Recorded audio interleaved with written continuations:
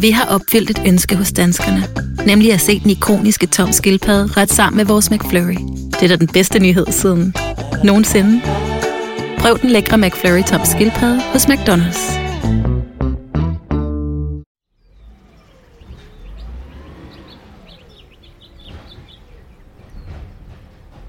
Det lignede et dyr, eller rettere noget fra et dyr. Men det, der stak ud af skraldebilens bagende, var ikke fra et dyr. Det var en rest af et menneske. Den afskårne venstre fod og ankel lyste blegt der midt i det mørke skrald denne novembergrå tirsdag eftermiddag i 1998. Det var en forfærdet skraldemand, der slog alarm til politiet efter det gruopvækkende fund. Han havde været i gang med at tømme skraldebilen på lossepladsen i udkanten af den søvnige provinsby Hyvinge, en times kørsel nord for Helsinki, da han fandt foden. Fundet af foden markerede begyndelsen på en grusom efterforskning. En efterforskning, der fyldte aviserne i månedsvis, ansporede rygter om satanisme og skabte moralsk panik blandt finske forældre.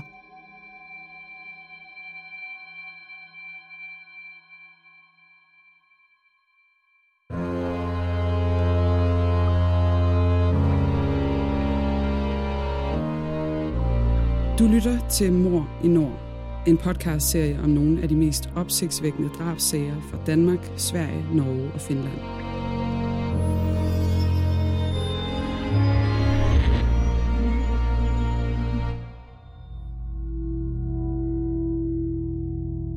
Det du nu skal høre er en virkelig historie, researchet og fortalt af Janne Aagaard og læst op af Le Gammeltoft.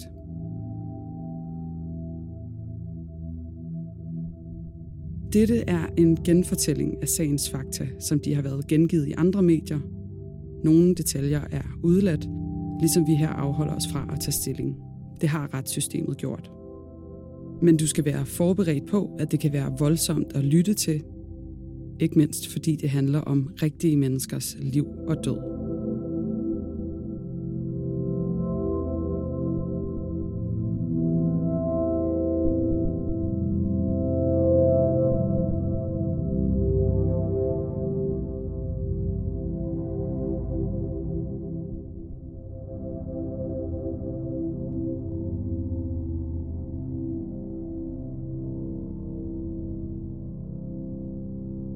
Det var næsten hele underbenet, der blev fundet stikkende op af skraldebilen. Det var savet af under knæet, og det blev udsat for en indgående undersøgelse. En obducent mente, at offeret var en mand omkring 174 cm høj, og at han var død et par dage inden hans fod blev fundet. Oven i det var fodens ejermand lyshåret. Alderen var svær at afgøre, men han var formentlig en voksen mand et eller andet sted mellem 20 til 60 år. Samtidig blev en vævsprøve sendt afsted for at få lavet en DNA-analyse. Dagen efter begyndte politiet det hårde arbejde med at lede efter flere legemsdele. De undersøgte affaldsbjerget ved hjælp af specialtrænede politihunde, såkaldte ligehunden. I modsætning til andre politihunde, der kan genkende narkotika og eksplosiver, trænes ligehunde udelukkende i at genkende lugten af kroppens forrådnelse og give signal til hundeføreren. Hundene er specielt trænet, og så dygtige, at de også kan markere steder, hvor der har været en afdød, der er flyttet. De bruges især i forbindelse med naturkatastrofer eller bombeangreb, hvor menneskelige rester er spredt over et stort område.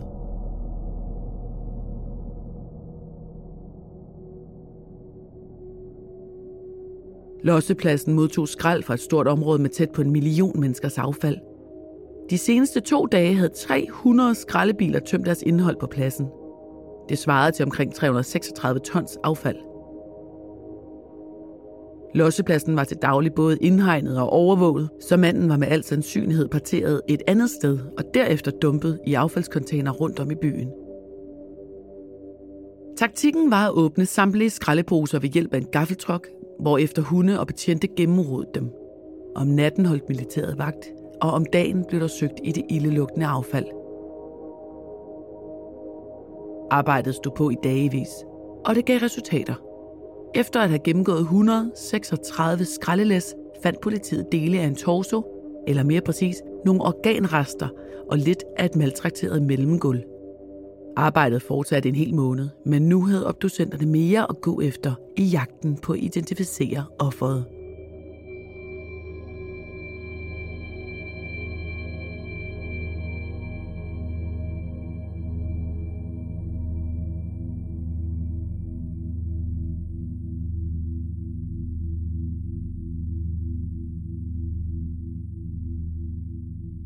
Det maltrakterede organ fra mellemgulvet viste 2 ting. For det første var offeret en yngre mand mellem 20 og 30 år. Og for det andet var det nu tydeligt, at der lå en kriminel handling bag. Mellemgulvet bar præg af vold, blandt andet en del snitsår, og de retskemiske analyser af vævet viste, at offeret havde haft meget alkohol i blodet på dødstidspunktet. Ikke på alkoholikerniveau, men ganske højt. Politiet begyndte at efterforske unge mænd i alderen 20-30 år, der var på overførselsindkomst og måske ikke var mødt op på kommunen eller jobcentret. Men der kom først gang i efterforskningen, da kriminalkommissær Ari Sonen fra Finlands centrale kriminalpoliti gik på tv i bedste sendetid. Kommissæren bad offentligheden om hjælp. Helt konkret bad han alle melde til politiet, hvis de vidste noget om nogle unge mænd, der var savnet. På kort tid kom der en række henvendelser, der pegede på en forsvunden 23-årig mand fra hovedstadsområdet. Der var nedlagt navneforbud i sagen, men vi kan her kalde ham Olli. Politiet skaffede sig adgang til Ollis lejlighed og indsamlede spor, f.eks. hår og spyt, for at kunne sammenligne DNA-profiler. Olli delte lejlighed med en bofælle, den jævnaldrende Jarno Sebastian L., som opførte sig en anelse mystisk, da politiet var på besøg.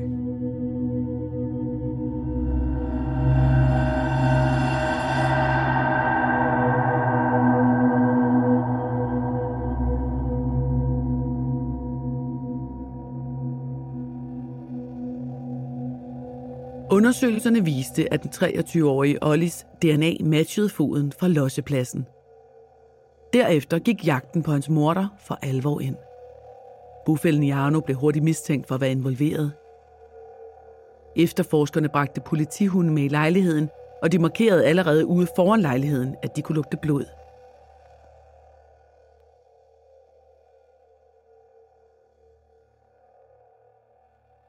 Da kriminalpolitiet fik en ransagningskendelse til at undersøge lejligheden, mødte der dem et bizart syn. I Jarnos soveværelse stod et stort klædeskab. Inde i skabet var der en daggert, en kastestjerne, et skelet fremstillet af plastik og et ægte kranie. Det var alt sammen rekvisitter for den unge mand, der syntes at være besat af det okkulte. Lejligheden gemte også mange andre genstande forbundet med dyrkelsen af dødsmetal og satanisme.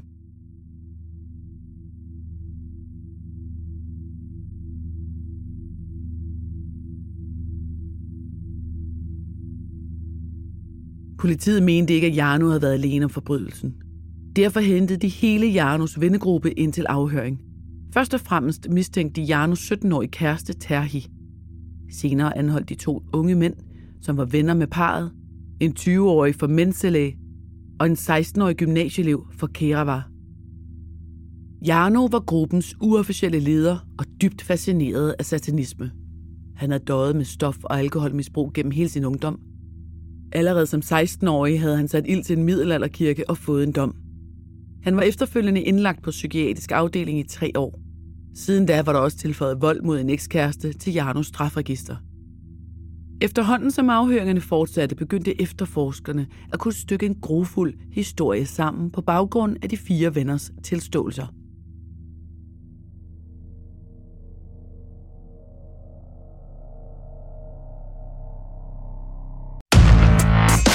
I Bygma har vi ikke hvad som helst på hylderne. Det er derfor, det kun er nøje udvalgte leverandører, du finder i Bygma. Så vi kan levere byggematerialer af højeste kvalitet til dig og dine kunder. Det er derfor, vi siger, Bygma. Ikke farmatører.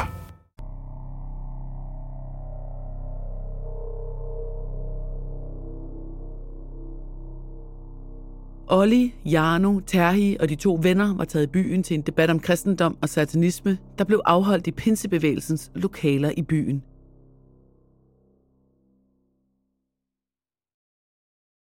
Da arrangementet sluttede, tog de hjem til Olli og Janus lejlighed i Hyvinge. Her hørte de dødsmetal og drak hjemmebrændt alkohol, hvilket er meget almindeligt for unge finner. DNA-spor i lejligheden viste, at de unge først havde haft sex med hinanden på kryds og på tværs.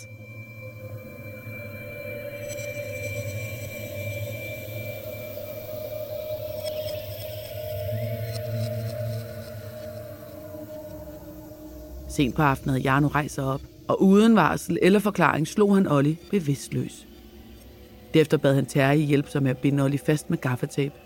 Da det var gjort, begyndte de at torturere ham. De stak ham utallige gange med en saks på halsen og resten af kroppen, inden de brændte ham med et glohedt strygejern.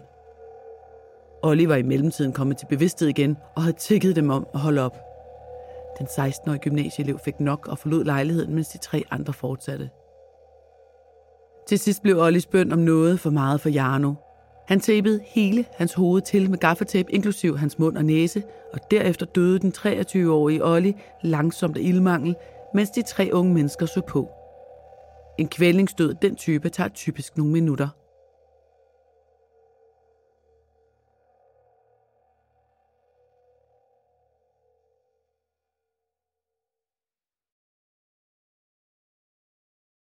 Men det var ikke nok for Jarno at se Olli dø. Efterfølgende gik han i gang med at skære liget op. Han fjernede både hjerte og andre organer. Til sidst skar han hovedet af og parterede liget. De mange kropsdele blev pakket ind i sorte plastikposer og derefter smidt i containere og affaldsspanden rundt omkring i Hyvinge. Indtil efterlysningen på tv troede de 4 venner, at de var sluppet afsted med det bestialske drab. Lige indtil foden blev fundet på lossepladsen.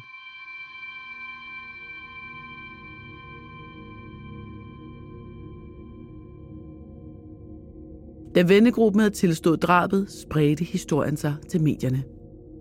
Der begyndte blandt andet at florere rygter om, at de unge havde bedrevet kannibalisme.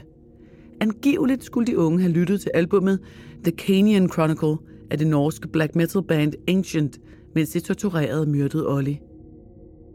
Kriminalkommissær Ari Sonen var, ligesom resten af Finland, både chokeret over det grusomme drab og over manglen på motiv. Der var tilsyneladende ingen problemer mellem de 5 unge. Ingen forudgående jalousi, stofmisbrug eller gæld. De 4 gerningsmænd var alle intelligente og havde klaret sig godt i skolen. Det var kun Jarno, der i forvejen havde pletter på straffeattesten. Drabet gav ingen mening.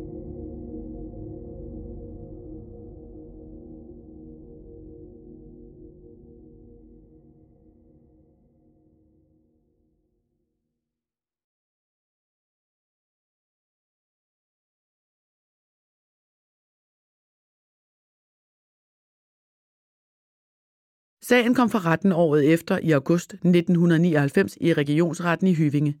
Her var Jarno sigtet som hovedgerningsmand for drabet på den 23-årige og for usømmelig omgang med lig.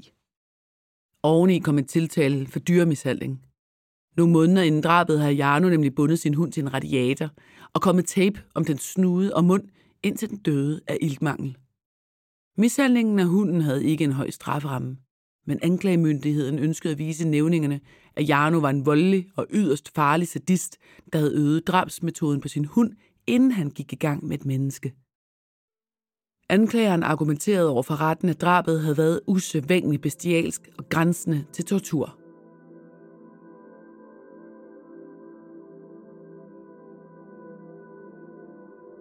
Anklageskriftet blev læst op på første dagen.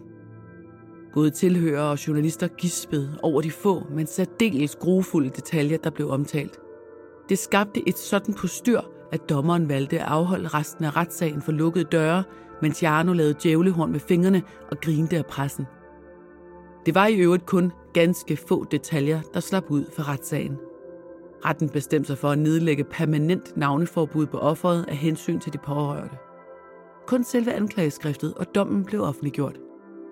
Hverken vidneudsagn eller tekniske beviser blev gjort tilgængelige af hensyn til sagens særligt følsomme karakter, som retten beskrev det. Samtidig blev retsakterne forseglet i over 40 år.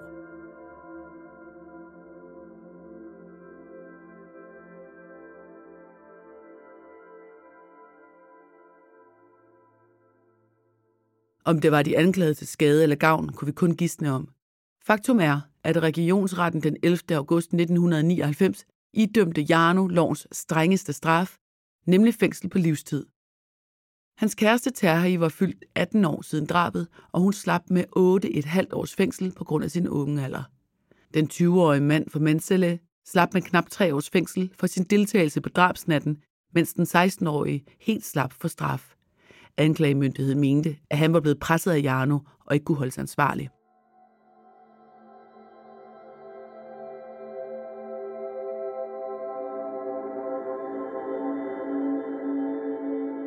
Både Jarno og Terhi ankede dommene, og i januar 2000 kom sagen for appelretten i Helsinki. Endnu en gang blev offentligheden forment adgang. Det var ikke efter de dømtes ønske, og deres forsvar forsøgte at få åbnet retssagen uden held. De to nægtede at have udført satanistiske ritualer på livet, men appelretten stadfæstede dommene over Jarno og Terhi. Højesteret afviste at behandle sagen, fordi den ikke opfyldte kravene for at blive anket til en tredje instans. For at få en såkaldt tredje instansbevilling skal der enten være sket en procedurefejl under retssagen, nye beviser skal være kommet for dagen, eller det skal kunne bevises, at sagen er principiel.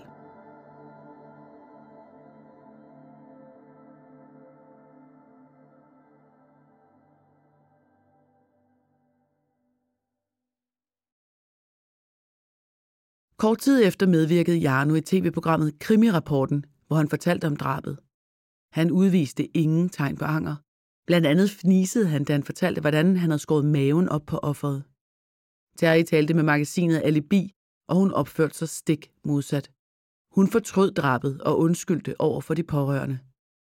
Måske derfor blev Terhi allerede prøveløsladt i foråret 2003, efter at have afsonet omkring 5 års fængsel ud af dommen på 8 år. Men prøveløsladelsen havde et uheldigt udfald. I 2007 slog hun en 47-årig mand ihjel med en huggert, et afgreningsredskab med et langt buet blad. De to var kommet op af skændes over et køb af stoffer, da Terhi mistede besindelsen og slog manden. Denne gang fik hun en hårdere dom, 10 års fængsel. Som mange andre dømte blev hun efter 3 år overført til en åben anstalt, men det var lige tidligt nok, for samme år udeblev hun for en uledsaget udgang. Først efter 2 uger blev der slået alarm over den forsvundne Terhi. For som fængselsinspektøren fortalte, så havde Terhis opførsel ellers været upåklagelig. Der var en del kritik i pressen, fordi Terhi arbejdede med gartnerarbejde i det åbne fængsel og havde adgang til en del skarpe genstande, blandt andet en huggert, som hun havde brugt tidligere til at slå ihjel med.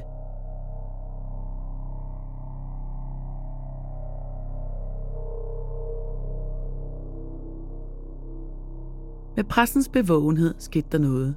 Efter tips fra offentligheden blev den kvindelige dobbeltmorder anholdt uden større drama i en lejlighed i Pelkane, hvor hendes daværende kæreste boede. Derefter gik turen til lukket fængsel med øget sikkerhed. Men allerede året efter, i sommeren 2012, fik hun sig en ny prøveløsladelse. Siden da blev Terhi anklaget for dokumentfalsk på grund af falske recepter, men de seneste år har hun så vidt vides ikke begået ny kriminalitet. Det vides ikke, om hun er løsladt i dag, eller om hun stadig sidder i fængsel.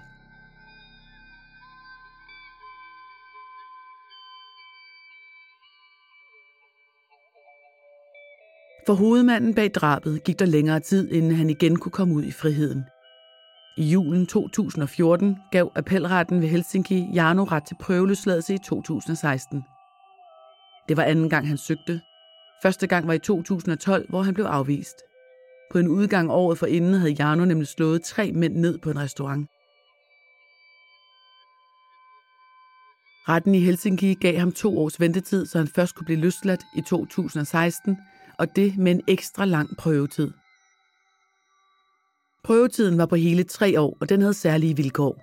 Jarno skulle bo hos forældre eller anden familie, og han blev overvåget løbende. Han skulle aflevere rene urinprøver, og hvis der var spor af alkohol eller stoffer, ville han ryge i fængsel igen.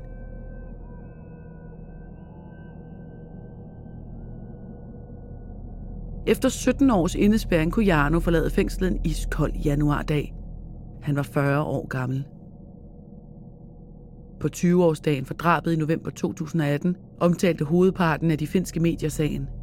Lederen af efterforskningen, Ari Sonen, udtalte sig for første gang om, hvordan den havde påvirket ham. Det gør en stille, når man ser, hvad et menneske kan gøre ved et andet. Sagen var den mest brutale, han havde været vidne til i sin lange karriere i politiet. Hver dag siden sagens begyndelse har Arizonaen med ængstelse ventet på, at der skulle dukke en værre sag op. Det er heldigvis endnu aldrig sket.